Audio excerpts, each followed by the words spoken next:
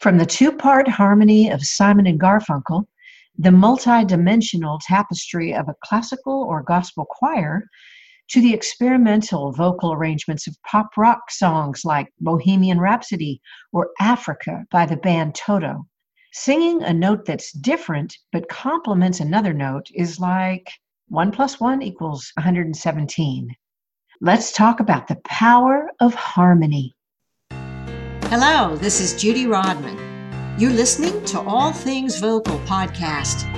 This is the audio version of the blog you can find at judyrodman.com. I can fix you, I can teach you, I can make you. Human voices can resonate and magnify each other like violins and other organic instruments can. Singing harmony can be incredibly fulfilling as it emanates from you in the middle of a rich, multi-layered, co-created sound and connects you to the people you're singing with. If you are or are seeking to become a professional vocalist, being able to find and sing harmony can add a significant revenue stream to your career. Here are some instances. When your lead career is on pause or not happening at the moment, you can get employment singing backgrounds for someone else's live show or studio project. Another instance, there can be significant networking and career building possibilities if you can sing harmony with another artist, say on a TV show, a co-tour, or a writer's round. And musicians who don't normally sing can actually learn to do so pretty quickly. I've taught touring players who never considered themselves singers to sing harmony confidently in live shows and in the studio. For all these reasons and more, learning to find, choose, match, and create harmony is a worthy goal for anyone. So let's dig in. Let's talk about how to pick a part. Harmonizing is a bit tricky because there's more than one choice of notes that you can make work with the same melody. For instance, you can simply sing an exact parallel distance above or below the melody, say thirds, fifths, or sixths. Or you can sing different intervals to different notes. Or you can do like Emmylou Harris and create a contrasting melody to be the harmony part. If the melody goes all over the place, you could cross voice in harmony without going too high or too low. Or as a group, you could create block harmony, inverting chords to move as little as you can while letting the melody do as it wishes. There's lots of creative choices like that. And of course, when you create more than one part, 3 or 4 or more part harmony, you have to take into consideration how each harmony note works with the other. Some choices just sound better than the others, so some experimentation is often needed to settle on the best choices. To make the best choices of notes, you also have to take into account the musical genre in which you're singing. There are certain harmony choices that sound more true to specific genres. You must immerse yourself in that music and study it to choose parts wisely. For instance, blues uses lots of flat sevens. Bluegrass does not. Jazz incorporates major sevenths, 4 sharps, diminished and augmented chords, and these more complicated chords are taken into account when creating the harmonies. Western music is instantly recognizable with 4-part barbershop-like tight harmonies, often using 2s and 9s in note choices. For rock music, sometimes your harmony choice can be so wrong, meaning it disregards the underlying chords and chord progressions in the track, that it's just right. Celtic music prefers fifths, and I really like to leave out thirds for some traditional mountain country music that uses 1 harmony part. Bluegrass commonly fills choruses with full, simple triads, strong progressions, and sometimes momentary suspended notes leading into the next chord, mostly sung straight tone. Check out Alison Krauss and Union Station performing Down to the River to Pray. I'll leave a link to that in the podcast notes.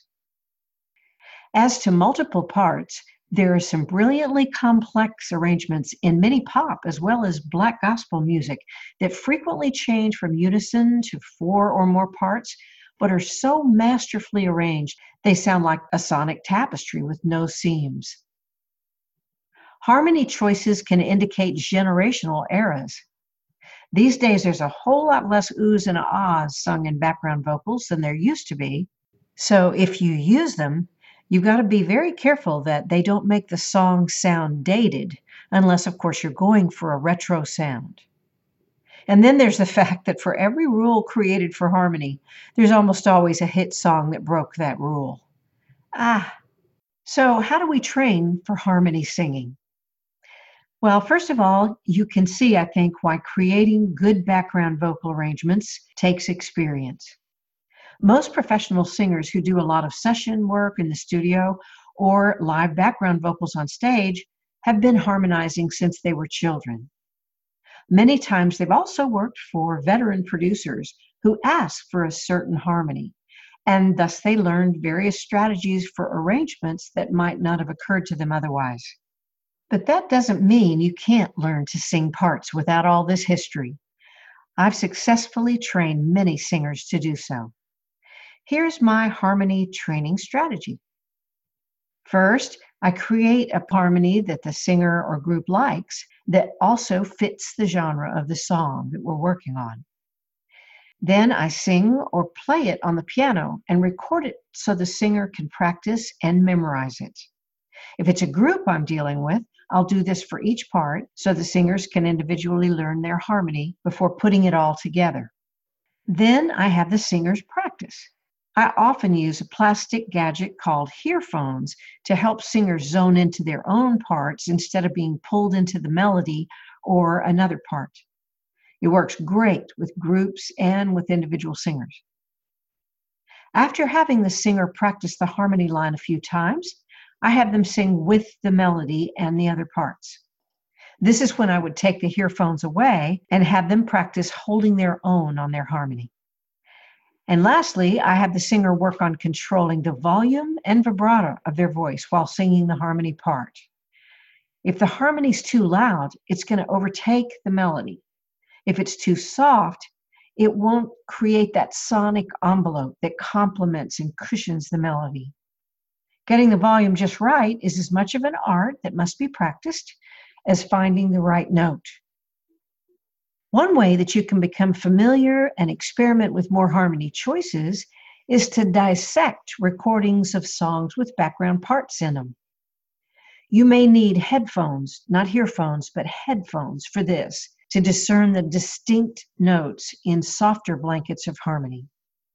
Try to focus on listening to just one line of harmony at a time, writing it down in either manuscript on staff lines or using a shortcut method such as Nashville's number system.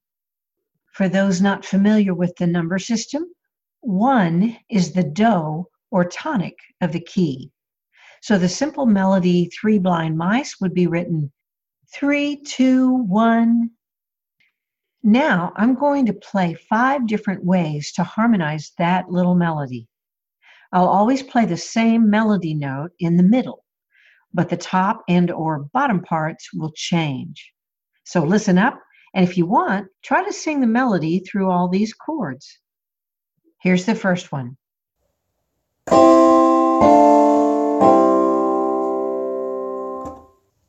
Number 2.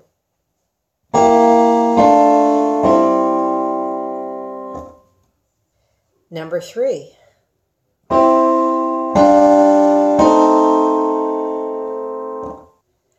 Number 4.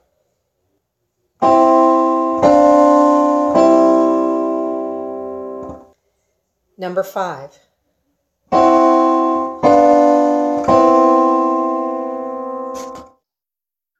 Which one of those progressions sounded dissonant to you or modal? Which genre did each seem to belong in? There are many more choices that you can make, so if you want, go ahead and try your own. What I find is that with time and experience memorizing harmony, singers start to be able to create their own harmony lines. Sometimes they use their favorite harmony strategy to create their own unique artistic definition. The country duo The Judds come to mind, where Naomi typically sang a haunting bluegrass-style part or two to Winona's lead melody. You'll hear that she didn't always trace the melody in parallel fashion if you listen to their early hit, Grandpa, and I will link to that in the podcast notes. When Winona went solo, her first single was a song called She Is His Only Need. I actually sang backgrounds with the writer Dave Loggins, while Winona doubled her own melody so that we created 3-part harmony, including the male voice. It was on purpose a different sound for her. Now I'd like to give you some of my favorite examples of harmony. First of all, there's a group called Pentatonix.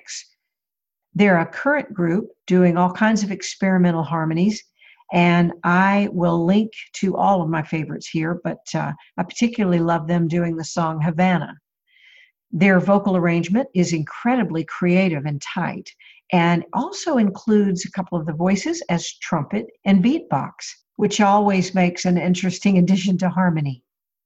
My next example would be the Washington Performing Arts Choir, which illustrates the power, complexity, and resonance of Black gospel. I would be completely remiss not to mention the absolutely gorgeous harmonies of Vox Grata, which is a women's choir in Nashville whose members include some friends of mine, including my church's choir director, Jeanette McCallum. And let me finish with a group I've been thrilled to work with, the Hall Sisters. When you listen to them, you think they've been pitch fixed, but they actually sound incredibly precise, even live. And I know you must have all kinds of other examples of harmony that I've left out here. After all, harmony is everywhere, weaving through the melodies of the music of the spheres. Well, we've come to the end of another episode. This is Judy Rodman, and you can always find me for help for your own harmony project at judyrodman.com. Tune in next time for another episode of All Things Vocal, the podcast for singers, speakers, vocal coaches, and studio producers.